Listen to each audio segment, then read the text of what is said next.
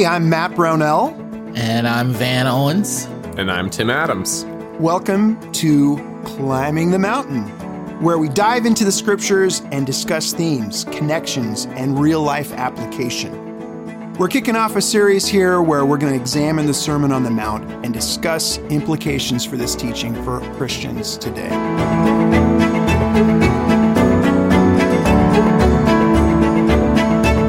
Welcome back. This is our fourth episode now on anxiety. And just another disclaimer, this is for the 90 whatever percent of the time. You know, the anxiety that you get from worrying about things that in the world that just come along. And it's not for someone who is dealing with crippling anxiety. If you are, please, we want you to go get help. Talk to someone, go see a therapist, get medication, and then come back to these words, because these words are life. This is Jesus talking to us, and his words will help us to train our eyes on God, who is our good master, who knows everything about us and loves us and will provide for us. He is concerned about, we looked at the birds and the flowers of the field, and if he's so concerned with the details of these small birds and adorning the flowers, we know that he will take care of us. And so we can trust him. He is good. Let's come back to the scripture and start from there. Tim? Yep. Therefore I tell you, do not worry about your life, what you will eat or drink, or about your body, what you will wear. Is not life more than food, and the body more than clothes? Look at the birds of the air. They don't sow or reap or store away in barns, and yet your heavenly Father feeds them. Are you not much more valuable than they? Can any one of you, by worrying, add a single hour to your life? And why do you worry about clothes? See how the flowers of the field grow. They don't labor or spin. Yet I tell you that not even Solomon, in all his splendor, was dressed like one of these. If that is how God clothes the grass of the field, which is here today and tomorrow is thrown into the fire, will he not much more clothe you, you of little faith? So don't worry, saying, what shall we eat, or what shall we drink, or what shall we wear? For the pagans run after all these things, and your heavenly Father knows you need them. But seek first his kingdom and his righteousness, and all these things will be given to you as well. Therefore, don't worry about tomorrow, for tomorrow will worry about itself. Each day has enough trouble of its own. Thank you. So the approach we've been taking here is to look at the different arguments that Jesus is making and to use our brains to think through the arguments to help us battle anxiety. Mm-hmm. And so instead of running after the things that make us anxious, doing this thought exercise. And now we're getting to, in verse 30, some of the heart of what we've been discussing for a while now. What causes anxiety? Little faith. And Jesus is using, I think he may have just, I don't see it in other areas outside of the Bible. We translate it, you of little faith, but it's really, little and faith, a conjunction. It's like he's calling them little faiths. Literally, he says, will he not much more clothe you, little faiths? Which there's something, I don't know, maybe not entirely endearing about it, but it does feel compassionate, like he's addressing us as someone he wants to help. So the argument Jesus makes in verse 30 points back to God's character again. How does this statement about how God clothes grass and Jesus' comment about faith help us not be anxious? Yeah, this was interesting because when you brought up the fact that it's, it doesn't appear many times, I looked like, well, where else does it appear, right? And one of the places is Jesus is like asleep in the boat, and the disciples are terrified because they think they're going to drown. Other ones to Peter when he's been walking on water, and then he falls into the water. He's scared, and Jesus says, "You of little faith," like in that moment. Mm-hmm. And I've always wondered about that because I'm like, Peter's doing a pretty good job. To anxiety-ridden situations. Yeah. And I think, well, how is Peter's faith little there? It's not that it's more little than the other people that are in the boat, terrified, but it's little in the sense that compared to where it could be, based on the person he has faith in, it's small. My faith in like this plastic table being able to hold 1,000 pounds or whatever, like it's not like maybe, but probably not. So like my faith in this table is not significant. My faith in God can be significant because God is capable of like carrying that faith. So that's that I had not thought about that connection until you brought this up, Matt. But it seems like that he just is saying you have a certain amount of faith, but it can be so much more if you allow it to grow. Wow, that's a really good point. Your faith can. So Tim, on that, a little bit on that, is that I think what I wrote down for this is that usually when this is Jim, and this is not everybody, we have made the disclaimer that like if you're having crippling anxiety and you need help, please go get help. Most of the time, I'm not just anxious about nothing, personally. Right. Like there's usually a reason I'm anxious. Usually there is a cause of my anxiety. It's not just like when I was out of work, I was anxious and I was waking up at 3 a.m. every day and I couldn't go back to sleep because I was anxious about there was a reason behind my anxiety, and it's usually because there's a bad situation and I don't see a way out of it.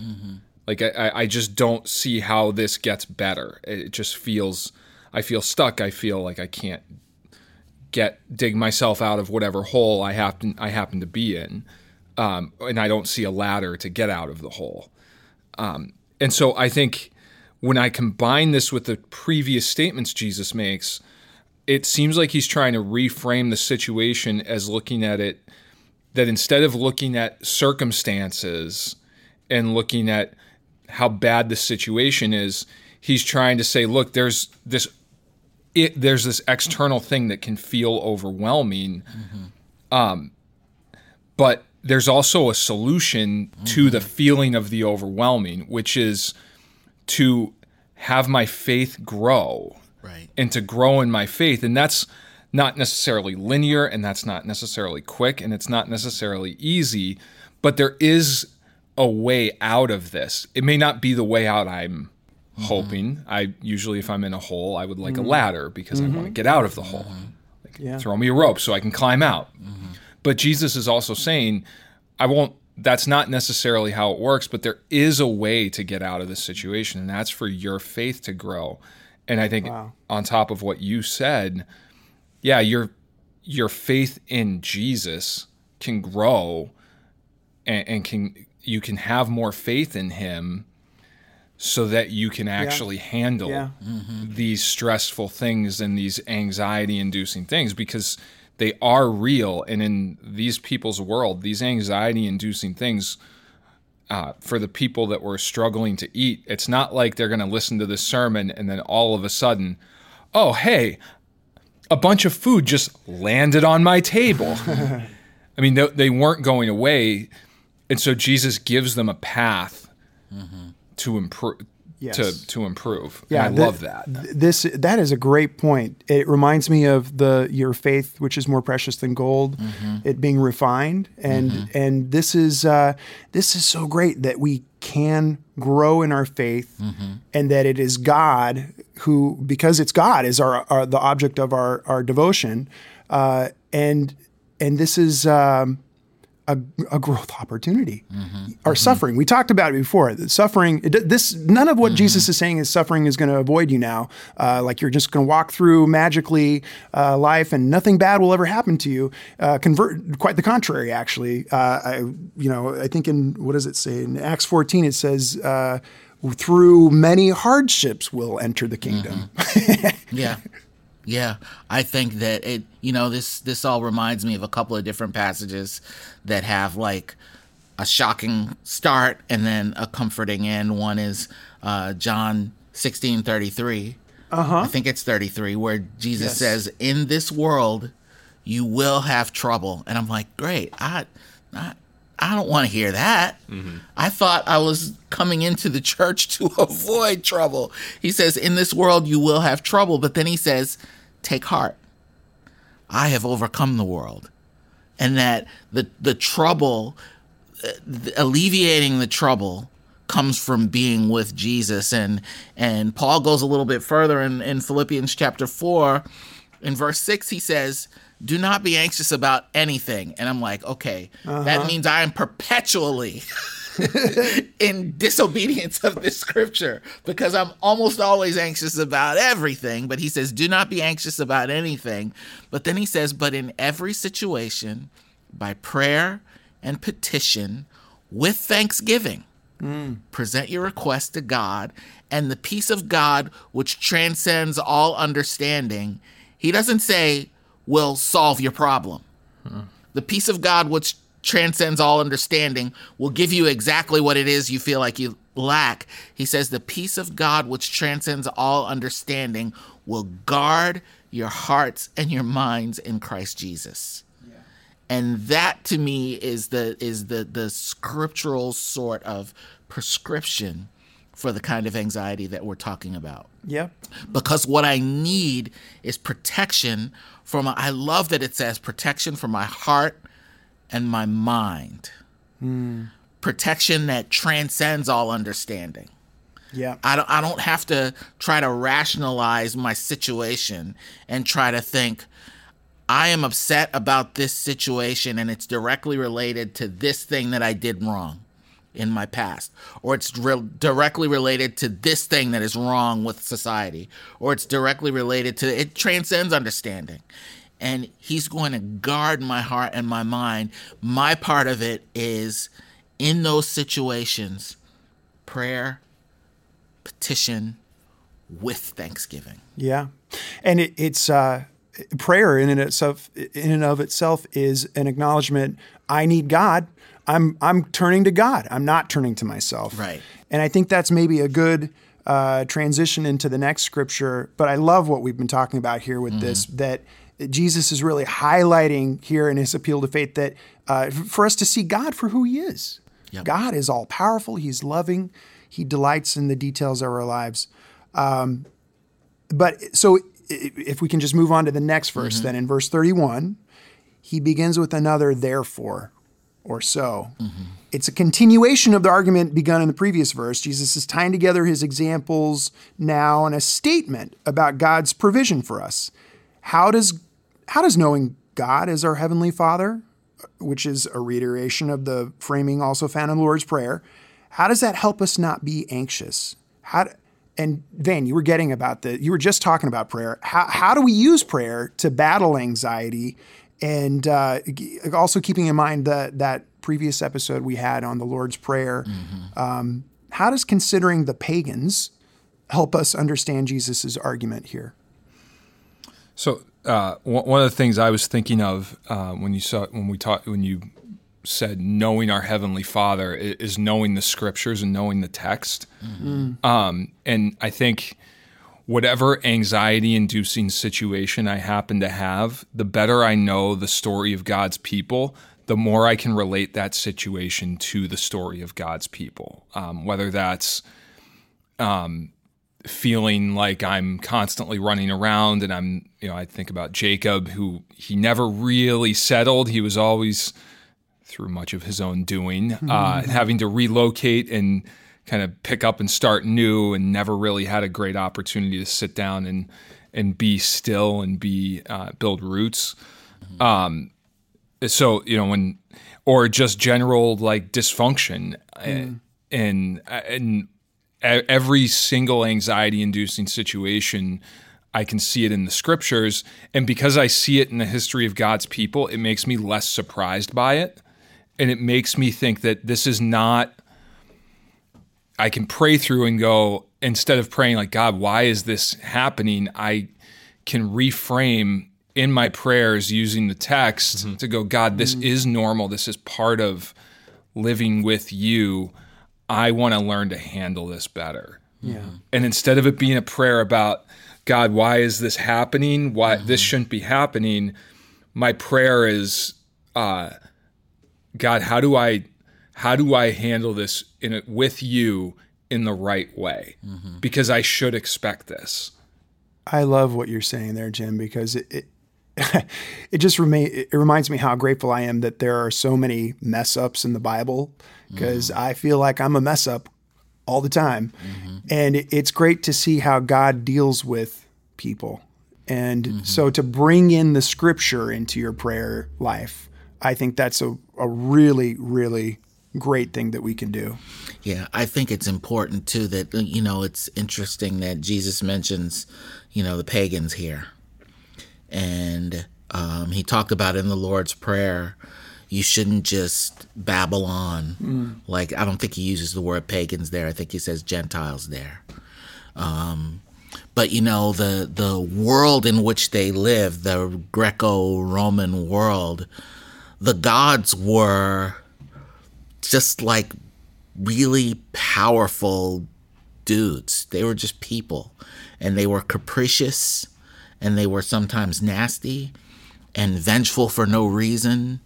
And so if you were praying to that type of God, then you do babble on. You say as many words as possible.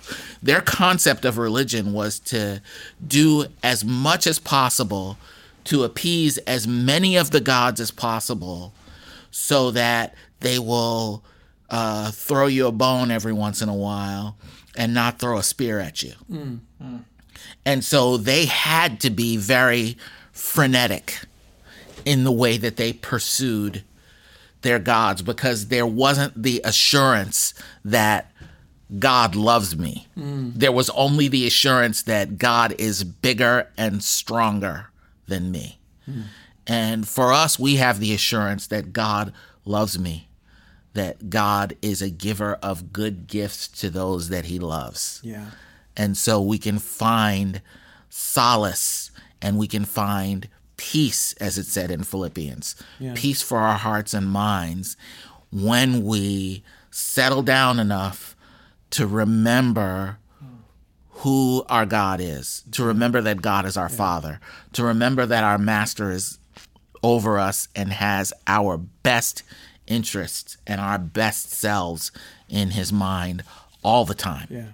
And I think this is a great point you're making, Ben. And I think for our hearers, you might be thinking, well, I don't believe in the pantheon of gods. Our culture is pretty atheistic. I think that I read a statistic in the U.S. there are now, it's crossed the threshold of over 50% of people don't believe in any God and don't go to church and all that. And, the ones that do, we could... Well, I'm not going to go there. We could do a whole separate podcast just on that. Yeah. But the point is, what's the common denominator if you don't believe in God or any gods or anything like that? It's still all on you. Just like the people back then, I got to pray many words to, did I pray to the right God for the certain thing about the harvest or about this thing? And, I forgot. And, it's my fault. This is all messed up. And so the pressure's still on you. And instead of, no, God is all powerful, and isn't it wonderful he loves us? Yeah. I was thinking about the way you were describing it, Van. I love the way you described the gods of the Greco-Roman world, because it's almost like they're like a wild card, like that friend that some of you might have had and some of you might not have. It's like he or she could be either fantastic and great, or they could just completely flip out and you're like, okay, I don't want to be around you anymore. Yep. That's sort of how those gods, when you read the stories, seem. That's why they're fun stories to read. Yeah. But that's thinking about it in the context of that's the gods of the Greco-Roman world. And if, this is mostly a Jewish audience, they didn't necessarily believe that, but I have a hard time believing they weren't at least semi-aware of it. And so Jesus reassuring them that I'm not like that. The God you're with and the God you're choosing to serve, in the first episode of this section, we talked about the God we're choosing to serve is not that. Yeah. He loves you. You can trust that he loves you. He's not a wild card, to use 21st century language. He's consistent. Yeah. He will not just on a whim decide, I don't like you anymore, and throw a lightning bolt at you. Yeah. Well, in our world, it's maybe the equivalent to the pantheon of gods would be, okay, what do I need to make my life right?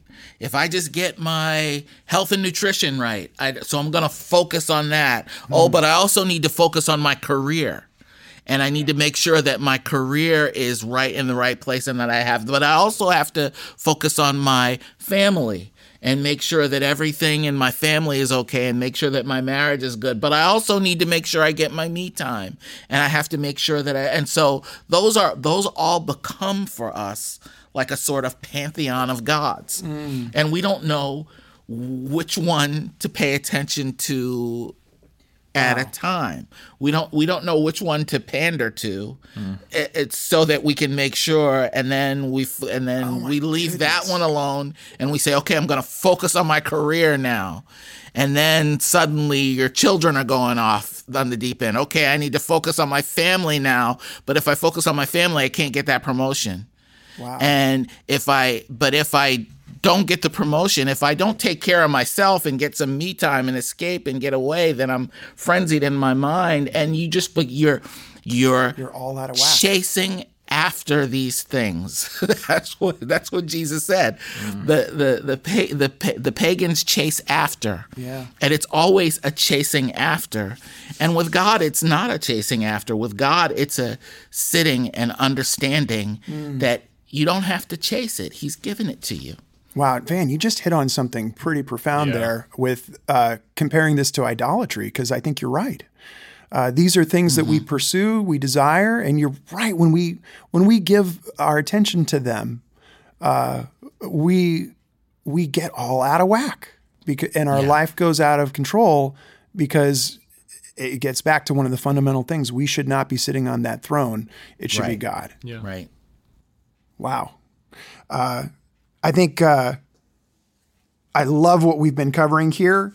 I'm going to maybe start another question. We won't probably have time to get through all of it, but I'll just say one other thing here, which I think we've been hitting on with this question that we just asked.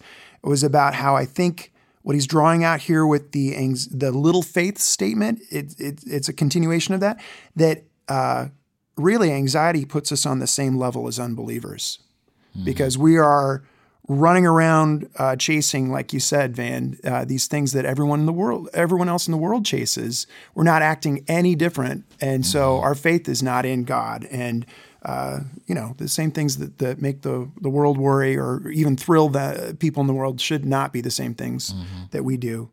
And I love that we can have that peace that transcends understanding. I love the Philippians scripture you shared. The other one I was thinking about was in 1 Peter 5, that we can cast all our anxieties on him because he cares for us. Yeah. So let's just do another question another time. So what we looked at here was how great God is, how we can have faith in him, that it is wonderful that we can, because he is limitless. And because he is the source of our faith, we can have real security. And our faith can grow because we are looking to a limitless God. Yeah. And we might have trouble in this world, but we can overcome the world because Jesus has. We can spend time with him, the overcomer, and our troubles can be alleviated. So I love what we've been talking about here, bringing in scripture, praying, really going to God. This has been a great discussion. Thank you. Thanks, guys.